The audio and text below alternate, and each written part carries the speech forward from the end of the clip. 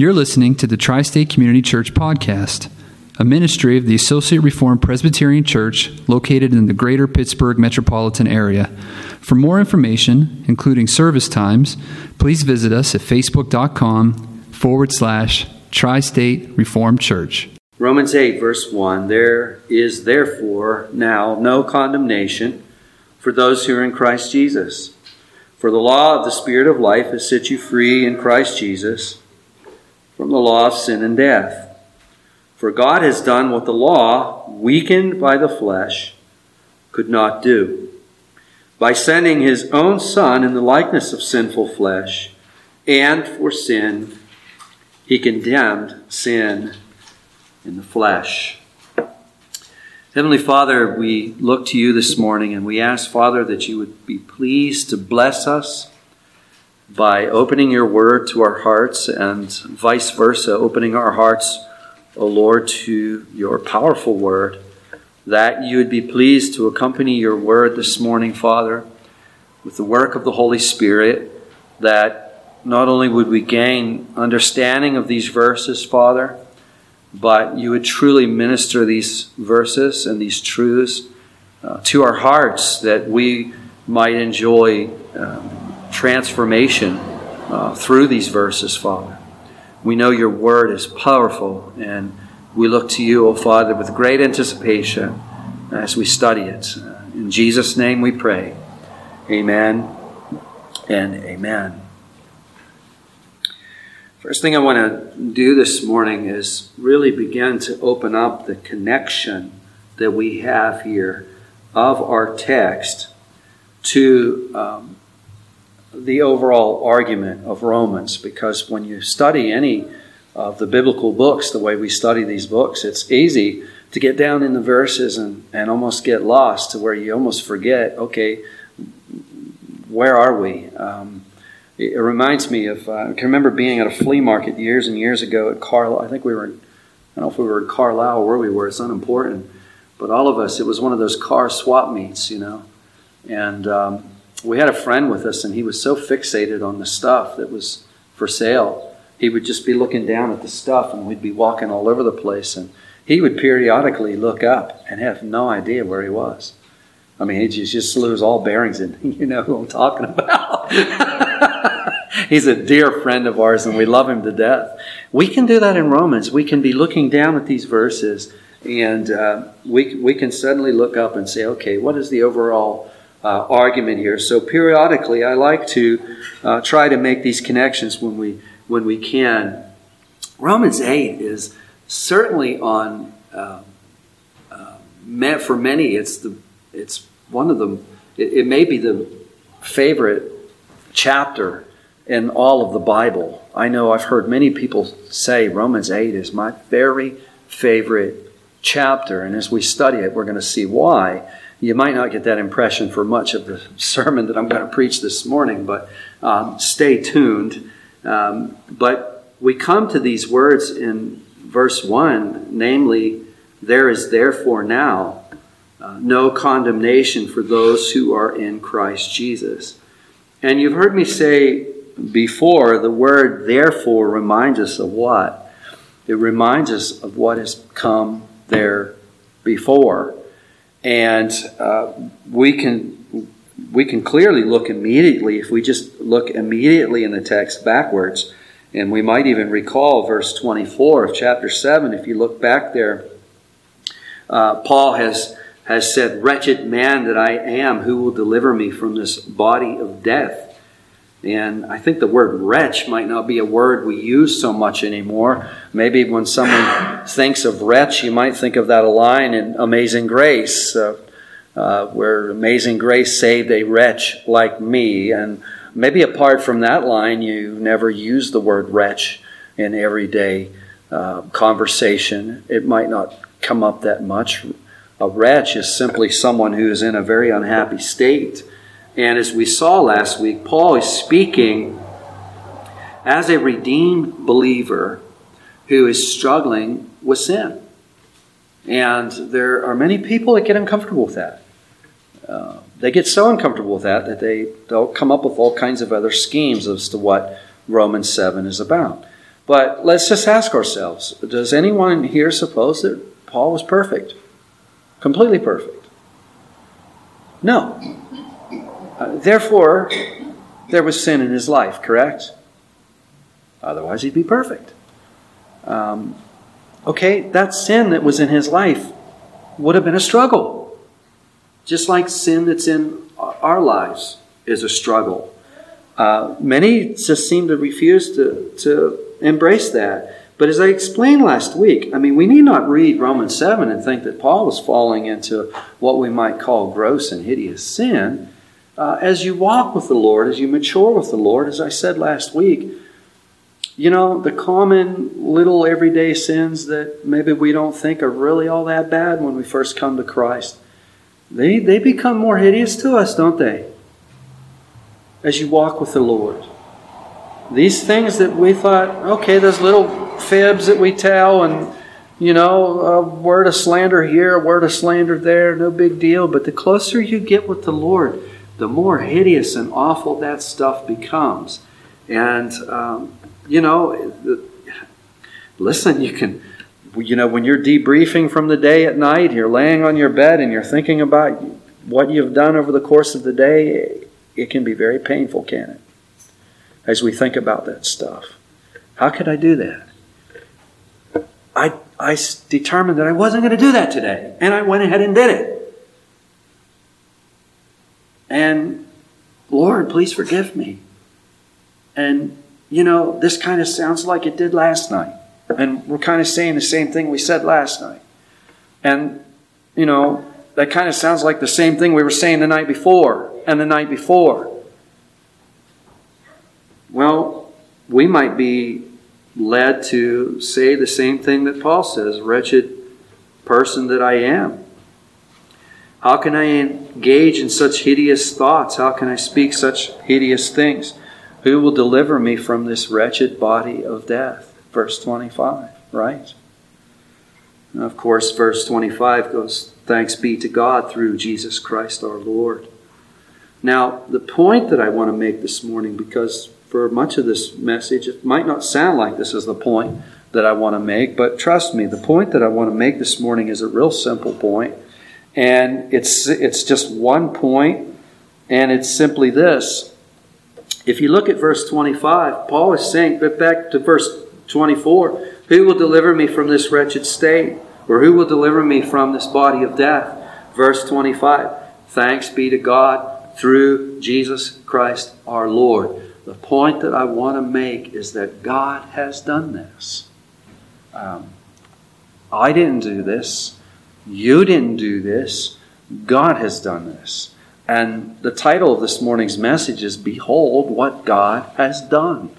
Behold what God has done. O wretched men and women we are, who will deliver us from these bodies of death? Thanks be to God through Jesus Christ. There you see in verse 25. There it all is. It's all of God. Now, if we move on to verse 1 of chapter 8, we come to these words. Maybe some of you have these words memorized. There is therefore now no condemnation for those who are in Christ Jesus. Let's just pause right there for a moment. I would submit to you that these words should absolutely take our breath away. They really should. But let's make a confession. I think that we can read right past these words almost with a drowsy eye, can't we? And I want to ask the question, why is that? I want to tease that out a little bit. How is it that we can read such a glorious verse and maybe not really be moved much at all? Let's ask the first question, what does that say about us? Well, I suppose that it could say that we take it for granted. We do, don't we? We have a tendency as sinners to take every good thing that we have in our life for granted. We do. I mean, we live in terms of the standards of most of the world. All of us live in absolute luxury. We take that for granted, don't we? And I'm not trying to lay a guilt trip on us here. I'm just an observation. Don't think I'm trying to lay any guilt here. I suppose that we could say that we've heard it so many times that it's kind of lost its novelty. I think there's a bit of truth to that. There, in all fairness, you hear this over. How many have heard Romans 8:1 before many times? You hear it over and over. It loses some of its novelty. Fair enough. I think that's fair enough. We could say that our familiarity with it has caused us to grow less surprised and awed by it. That happens. It won't happen in heaven, by the way. That isn't going to happen in heaven. We're going to be just as awed by Christ Jesus after we've been there 1,000 years than we will have been the first time we laid eyes on Him. So that's something that belongs down here on earth, not something that belongs in the new heavens and the new earth. So there's something wrong with that. But the point I really want to make this morning is, I wonder if we really believe in condemnation anymore. Do we really believe it? Let me say this. Condemnation in this text, make no mistakes about it, it means eternal ruin and misery in hell. That's what it means. It is the exact opposite of justification. When a person is justified, they're able to stand in God's court. They're able to stand in God's presence. They're now able, God is able now to adopt them into His family. They are now able to receive all of the blessings of heaven, all of the blessings that are attendant to the gospel, all blessings that are attendant to grace. Condemnation is the exact opposite of all of that stuff.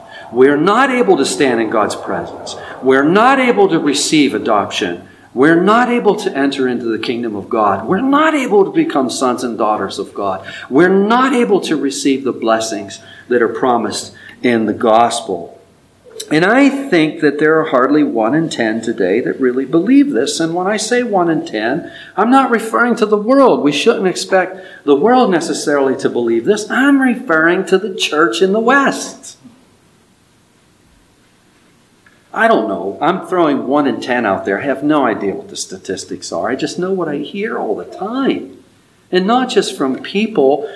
I don't even really blame so much of this on the congregations that are out there. The burden of this falls on people like myself who are teaching these congregations. Do those in so-called Christian leadership believe in condemnation anymore? Do we believe in this anymore? I can have a lot of sympathy with not wanting to teach this. But believe me, especially right now, I have a lot of sympathy with it. It's such an agonizing subject, and it's such a subject that we retract from. It's a doctrine that is so dreadful that I think we have a tendency to want to push it so far back in our minds that we kind of act like it's not there, don't we? And I have a lot of sympathy for that. We all kind of do that. I think it's a way that we kind of cope with it. And our culture really has largely wrote it off. The things that I'm beginning to talk about, I'm going to talk about, not for the whole course of this sermon, but for much of it, they're wrote off as a superstitious thing from the past. This whole idea of condemnation. That was this superstitious fire and brimstone thing that they used to believe. That belongs in the past. And there are many other people today who are in counseling, who are in psychology and psychiatry that say, something, this is reprehensible, it shouldn't be uttered, and it's actually quite harmful to people to utter things like this. And that's what we hear all the time, that like what I'm saying right now actually could be harmful.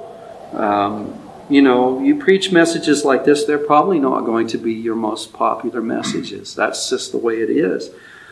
Few are going to say, preach it, Rick, and that's okay. I really, if we're saying preach it because you're happy someone is finally saying it, then that's great. But let's be careful when we say preach it. We don't want to be like the person I have in mind, and I've seen it before, where you'll have someone who preaches this almost like they enjoy it. like they preach condemnation and they preach eternal judgment, and they've got this grin on their face like they're kind of enjoying it, and good for them, good for everybody, good for those sinners who will. Man, we don't ever want to do that, do we? That is reprehensible. That is awful. I don't like preaching this stuff. I'll just tell you right now. I do preach this stuff. You've heard it from me before, and I will continue to preach it, but I'm not enjoying it. I don't like it. And I'll tell you why I don't like it. I really wish there was no condemnation. I really wish there was none. I really wish there was no one who perished eternally. I really wish that's the way it was, but that's not the way it is it? It's not the way it is. Very often we don't want what we need, and this is one of those subjects. Paul has been preaching it. If you go back to Romans 8:1 with me, and back to the therefore, I promised you that I'd make some connections. We could actually spend a lot of time making all kinds of connections here, but I'm going to show you one more here. The therefore of Romans 8:1 actually stems all the way back to Romans 1.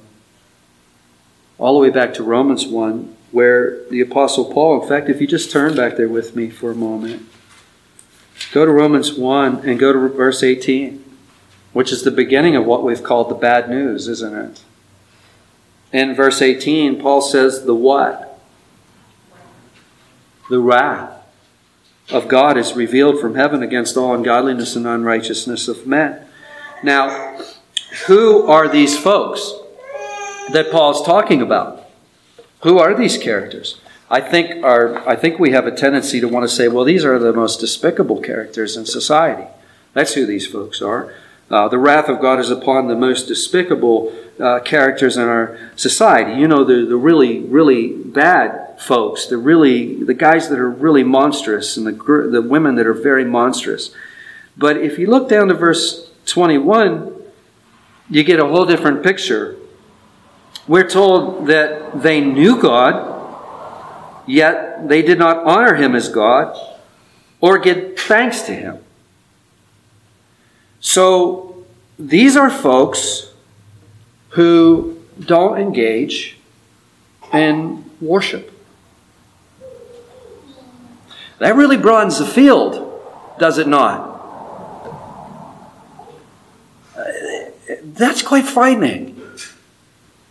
It isn't just the monsters of our society, the most monstrous folks that are in view here. Those who are not giving honor or thanks to God are those who are in view here. And in fact, John 3:18 tells us this. It says, whoever believes in Him is not condemned, but whoever does not believe is condemned already because he has not believed in the name of the only Son of God. Who is in view in Romans 1:18? All who don't believe. And some of them are really nice people. I mean to tell you. They're great people. If we want to measure them by the standards by human standards. I have friends that do not believe. They will not bow their knee to Jesus. I love them. They're good people. If I was in trouble, I would call them. They would come to my side. They love me. They're good friends. They're people that we say, these are good folks. These are great folks. But the wrath of God is upon them. I don't think we really believe that. I don't think we really believe it. And, the quotation is from the New Testament that I just shared. John 3:18, whoever believes in Him is not condemned, but whoever does not believe is condemned already because he has not believed in the name of the only Son of God. That's not Old Testament stuff. Some would say, that's Old Testament. That's Old Testament stuff. Well, no, it's not. God isn't a different God in the Old Testament than He is in the New Testament. It's one God. The Old Testament promises the Savior. The New Testament reveals Him. It's the same plan. It's the same God. It's the same everything. These are New Testament. This is a New Testament verse. It's not Old Testament. It's New Testament. And John tells us whoever does not believe is condemned. Jesus, well, here are some New Testament verses. Jesus speaks of this condemnation. He speaks of this place as a place where there is weeping and gnashing of teeth. Matthew 8:12, in that place there will be weeping and gnashing of teeth. Matthew 13:42, throw them in the fiery furnace. In that place there will be weeping and gnashing of teeth. Matthew 13:50, weeping and gnashing of teeth. Matthew 22:13, weeping and gnashing of teeth. Matthew 24:51, Matthew 25:30, Luke 13:28. Just a small snippet of the verses in the New Testament that speak of this place. And then we have the famous cry in Luke 13:3 and 8, unless you repent, you will all likewise perish. Do we believe that anymore? I mean, if we don't believe this anymore, I can understand why. It's awful, isn't it? I don't want to believe it. Do you want to believe it? I don't really want to believe it, but I have to believe it because it's what the Bible says. I can't believe part of it and not believe all of it. If I decide I want to just believe part of it, then how do I choose which part I want to believe? And if some of it is unbelievable, it all falls apart, doesn't it? I believe the whole book. Every common period, I believe the whole thing. And who wants to preach this? Oh, man, if you like preaching this, you're sick. I don't think anyone is like preaching this. I don't believe Jesus liked preaching this, but he did. He did a lot, actually. If you study the Gospels, he preached on this subject a lot. I don't think that Isaiah liked preaching it, but he did. Read Isaiah's prophecy. He did. Jeremiah didn't like preaching it. That's very obvious. Read Jeremiah. He didn't like it. He even comes to God and is like, oh, this message you're giving me to preach to these people. Peter didn't like preaching it. Stephen and Philip, they didn't like preaching it. I don't. And what I mean by it's not the gospel. I love preaching the gospel. It's this doctrine, this particular part, the bad news of the gospel. And I don't believe Paul liked preaching it, but he did. And he did so in Romans 1, 2, and 3. And there were lots of people who didn't believe him.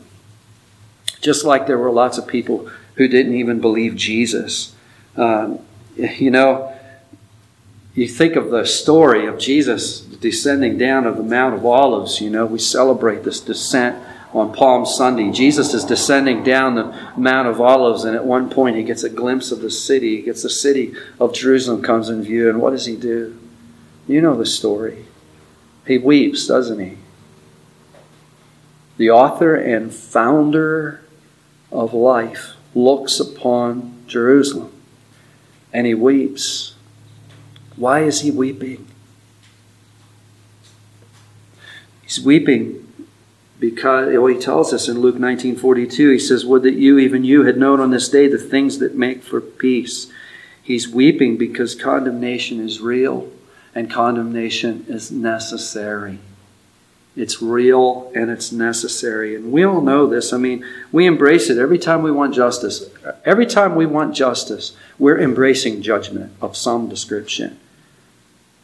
Every time we want justice, we're embracing judgment. Someone cuts you off on the road. That's when you want mercy for that person, right? And you yell, oh Lord, have mercy on the soul of this person that just about run me in the ditch. Or took a turn that belonged to me. That's what happens, isn't it? Oh, if there's a tape player rolling in our car. What would we find on that recording? Words of mercy? Words of justice. But yet when we cut the other guy off, we want mercy. Oh yeah, sorry.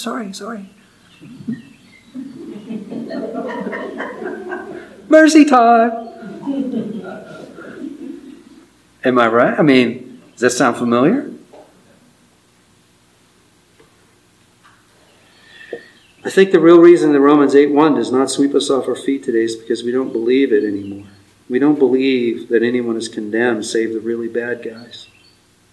And I think that, not because I want to be unkind to any of us, but, listen, if our culture believed in condemnation, we couldn't live the way we live and we'd be flocking to Jesus in hordes, wouldn't we? If the culture believed it. But I'm not really talking about culture today. We shouldn't expect culture to believe this. I'm talking about the church. If the church really believed it, we would be much more. And again, I'm not saying this because I don't think you're not evangelizing. I think that you are. You come and tell me all the time. that you're talking to this person, and you're talking to that person. So don't get the wrong impression from me here. I'm not trying to give anyone a guilt trip here. I'm just speaking in generalities about the condition of the church in the West here. If we really believed in condemnation, we would be more adamant to share the gospel, would we not? If we really believed that all these people were in a house that was burning down, we would be wanting to get them out of there, wouldn't we? I remember talking to a businessman. I've shared this story with some of you. I may have even shared it in a previous message. I don't remember. But I remember talking to this businessman in New Cumberland one time. I was at his place of business out in his parking lot. And I was talking to him about the need for a Savior. And I was giving him the law and giving him the bad news. And at one point he just interrupted me. He said, "Man, you must really think I'm some kind of bad sinner or something, huh?" And I didn't even pause. I just kept right on cruising. I said, "No, I don't think that. I know that." And listen, just so you understand where I'm coming from, I know that about you because I know that about me. I'm a big-time sinner in need of a Savior. And just then this boat, a truck was pulling a boat and it happened to stop. And on the back of the boat was this life preserver. And I saw that life preserver and I pointed his attention to it and I said, "Listen, if that guy who owns that boat over there threw that life preserver to you, would you grab it and clutch onto it?" He looked at me like, "No." I said, "No, why wouldn't you do that?" He goes, "There's no water." I said, "Yeah, you're standing on the cement, correct? So you don't presently have any need for that life preserver. But if you were in a raging tempest and 20-foot waves and you were drowning, nothing would look more precious to you than that round flotation device hanging off the end of that boat. And I'm here to tell you, you are so lost that you don't even know you're lost. And Jesus is that flotation device. It's the only one available. But if we don't believe in condemnation anymore, there's no need for Jesus, is there? There's no need for Jesus. So there's no impetus to change. There's no reason to change. There's no reason to repent. There's no reason to seek Christ and embrace Him. And the result is a culture who believes from the bottom of their hearts, we just don't need Jesus. That's the result. I shared with you a few weeks ago, I think it was on a Wednesday night, that one of the classes I had at seminary, it was taught by a professor who became a friend of ours, not just a friend of mine. Him and his wife became a friend of Tammy's too, Dr. Denny Pruteau. I remember, boy, he can preach. This man can really, really rivet you. God has really blessed him with the ability to communicate God's Word. And I remember very early on in that class, maybe the third night or something, I don't remember. It was early in the class, and it was at night, and it was in the fall, and it was dark, and he was developing a passage out of Isaiah, and he at once stopped, and he said, "Listen, man, you need to know two things. Heaven is a real place, and there are people in there. And hell is a real place, and there are people there. And nobody is ever getting out of either." I got shivers up my spine. And ever since then, I got to tell you, I am scared of hell. I am afraid of that place. And the more I've learned about heaven over the years, and the new heavens and the new earth, the more afraid I am of its alternative. It's nothing that we should make jokes about. We do. But it's a real place. As we embrace that, what is going to be more glorious than Romans 8:1? Are you in Christ Jesus this morning? Well, I don't know. How do I know? Are you trusting in Him this morning? Are you trusting Him? Are you trusting Him with your soul? I believe I am. This is what I like to preach. You will never go to that awful place. You will never go there. You will never be there. And some of us are really sensitive, and and it's okay that you're really sensitive, and it's actually wonderful that you're really sensitive. And sometimes you'll send me text messages or want to talk, and it'll be like, there's this issue, there's this thing, and I keep repenting of, and I keep doing it, and it's just really plaguing me. You know what's going on with you? You're growing. It leads you to make you think you're failing, and it leads you to make you think that you're falling down. It leads you to make you think you're some kind of, maybe not even a Christian at all, but what's going on is God is increasing your sensitivity to things that you used to be able to do with joy. And He might leave you that way for a while. It's in His care. It's in His care. Be thankful that it's in His care, not ours. Be thankful it's not in mine. Be thankful it's not in yours. You're growing. And He's teaching you to hate it. Do you hate it? There's no condemnation for it. He may discipline you for it. But He disciplines those He loves, doesn't He? I don't care what it is. There's no condemnation for it if you're trusting in Christ. Look at the verse. Everybody look at Romans 8:1. What does it say? I think I hear it saying there's no condemnation for those who are in Christ Jesus. What's it mean to be in Christ Jesus? It means to believe and trust in Him. There's no condemnation for it. How can that be? How does God do this? How does He do it? How does He pull it off? Verse 3. For God has done what the law weakened. For God has done what the law, weakened by the flesh, could not do, by sending His own Son in the likeness of sinful flesh, and for sin He condemned sin in the flesh. What does all that mean? It means simply this. The law is unable to empower us to follow it. In fact, in our study, we've seen, what does the law do? When the law hits the ears of a person who has a sinful nature, which is all of us, it actually excites us to sin even further, doesn't it? It excites us to sin even further. So the law cannot empower us to embrace it. In fact, the law does the actual opposite. But God has done something. You see, the title of this message is not condemnation. You could leave here and say, well, what did Rick talk about this morning? Talking about condemnation. That's all he went on about. No, I don't want you to, you see, it sounds that way. But what I want you to really look at this morning is behold what God has done.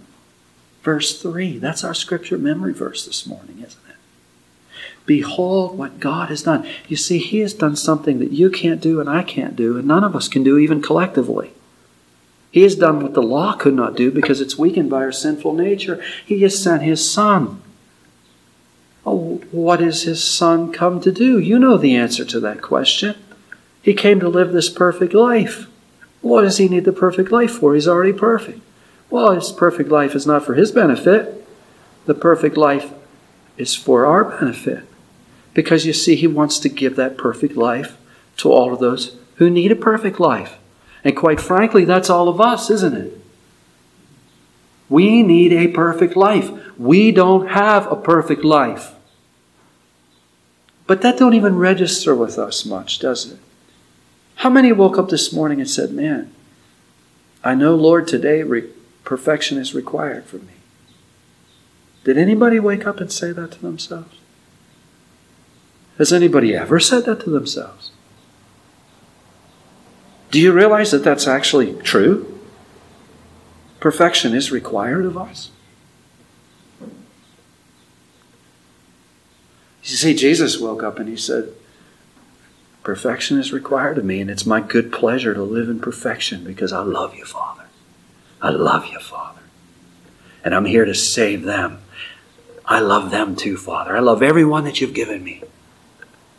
And that perfection was for our benefit, so that He could take that life to the altar of His justice, the cross, and offer that life as a sin offering. For who? For all who put their faith and trust in Him. So that we could read Romans 8:1 and have our breath taken away by it. So that we could read, there is now, therefore, no condemnation for those who are in Christ Jesus. Amen. Heavenly Father, we pray, Lord, that You would bless us to the ends that this verse would take us off our feet, that these verses would take us off our feet. As we continue to study Romans 8, Father, we pray that the grace and the truth and the blessing of Romans 8 would literally take us off our feet and motivate us, oh Father, to just a new plane of spiritual alertness, a new plane of walking with You, that we would find ourselves walking with You, oh Father, in an ever close way, but that we would also discover Your love afresh and discover Your mercy afresh and discover and behold what You have done in our place. And we pray these things in Jesus' name. Amen.